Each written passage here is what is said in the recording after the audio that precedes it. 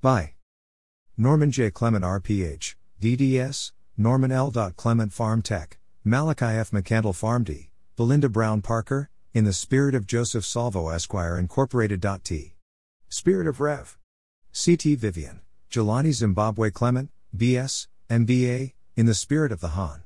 Patrice Lumumba, in the spirit of Erland Clement S.R., Walter F. Wren III, M.D., Julie Killingworth, Leslie Pompey M.D., Nancy C. Fl, Willie Gignard B.S., Joseph Webster M.D., MBA, Beverly C. Prince M.D., Fax, Neil Arnand, M.D., Richard Call, M.D., Leroy Baylor, J.K. Joshi M.D., MBA, Adrienne Edmondson, Esther Hyatt Ph.D., Walter L. Smith B.S., in the spirit of Bram Fisher Esquire, Michelle Alexander M.D., Cudjoe Wilding B.S., Martin Njoku, B.S., RPH, in the spirit of Deborah Lynn Shepard, Varys E. Muchett, Strategic Advisors.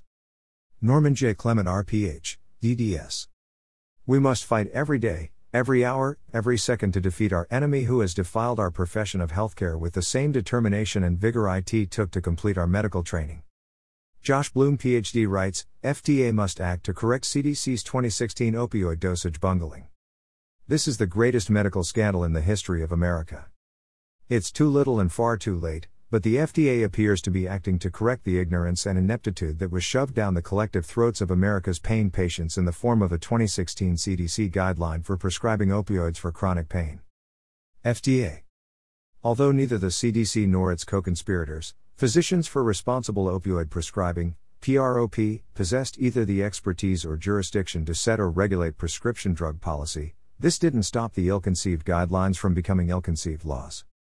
It is the bumbling CDC and the malevolent Physicians for Responsible Opioid Prescribing, PROP, who are the primary culprits in establishing policies that have ultimately forced pain patients to suffer and die. It's well past time that they get out of the way and let real science and medicine be practiced by competent physicians. Both legitimate pain sufferers and drug abusers have suffered ever since in the form of inhumane deprivation of pain relief, and soaring overdose rates, respectively. Opioid Pain Management Interview with Richard Lawhern Ph.D. Andrew Kolodny MD. Let them die off. Andrew Kolodny, MD, advocated for the 90 MME as a threshold, had received up to $500,000 on one occasion, at $725 per hour, to serve as an expert witness pushing the false narrative of 90 MMEs.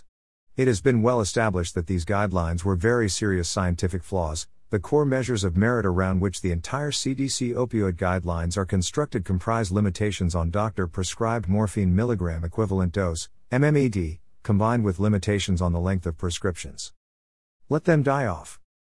Federal government expert Andrew Kolodny MD, who has a financial interest in RBG's Suboxone, has stated, let them die off. America Disability Pain Foundation March on Washington, D.C., October 20, 2021. According to Richard A. Lawhern, Ph.D., Stephen E. Nadeau, M.D., and Andrea Trescott, M.D. August 2021. As written, concerning the preamble of the Colorado Guidelines is phrased as an apologia for arbitrary and unjustified attempts to solve a major opioid-related U.S. public health crisis in addiction and overdose-related mortality by restricting patient access to prescription opioids. However, from multiple sources, including the American Medical Association, it is clear that since 2010, there has been no consistent relationship between rates of opioid prescribing and rates of opioid overdose-related mortality. Andrew Kolodny, MD, stated to BuzzFeed News. Wait for this generation to die off. Let them die off. From CDC, April 24, 2019. CDC advises against misapplication of the guideline for prescribing opioids for chronic pain. Some policies, practices attributed to the guideline are inconsistent with its recommendations. Embargoed until Wednesday, April 24, 2019, 5 p.m., EDT. Contact, Media Relations. 404-639-3286. The guideline was developed to ensure that primary care clinicians work with their patients to consider all safe and effective treatment options for pain management. CDC encourages clinicians to continue to use their clinical judgment, base treatment on what they know about their patients, maximize the use of safe and effective non-opioid treatments, and consider the use of opioids only if their benefits are likely to outweigh their risks. CDC is raising awareness about the following issues that could put patients at risk. Misapplication of recommendations to populations outside of the guideline scope. The guideline is intended for primary care clinicians treating chronic pain for patients 18 and older. Examples of misapplication include applying the guideline to patients in active cancer treatment, patients experiencing acute sickle cell crises, or patients experiencing post-surgical pain. Misapplication of the guideline's dosage recommendation that results in hard limits or cutting off opioids. The guideline states, when opioids are started, clinicians should prescribe the lowest effective dosage. Clinicians should avoid increasing dosage to greater than or equal to 90 mme/day or carefully justify a decision to titrate dosage to greater than or equal to 90 mme/day. The recommendation statement does not suggest discontinuation of opioids already prescribed at higher dosages. The Mysterious Fat Man Meeting. Andrew Kolodny MD, August 31, 2011, meeting New York City as Prop, Physician for the Responsible Use of Opioid. After being rejected by the FDA, they convened a pilot course to undermine sales of Purdue Pharma's OxyContin with the new head of CDC Thomas Friedman. The guideline does not support abrupt tapering or sudden discontinuation of opioids. These practices can result in severe opioid withdrawal symptoms including pain and psychological distress, and some patients might seek other sources of opioids. In addition, policies that mandate hard limits conflict with the guidelines' emphasis on individualized assessment of the benefits and risks of opioids given the specific circumstances and unique needs of each patient. Misapplication of the guidelines' dosage recommendation to patients receiving or starting medication-assisted treatment for opioid use disorder. The guidelines' recommendation about dosage applies to use of opioids in the management of chronic pain, not to the use of medication-assisted treatment for opioid use disorder. The guideline strongly recommends offering medication-assisted treatment for patients with opioid use disorder. Andrew Kolodny MD, August 31, 2011, meeting New York City as Prop, Physician for the Responsible Use of Opioid. After being rejected by the FDA, they convened a pilot course to undermine sales of Purdue Pharma's OxyContin with the new head of CDC. The American Medical Association.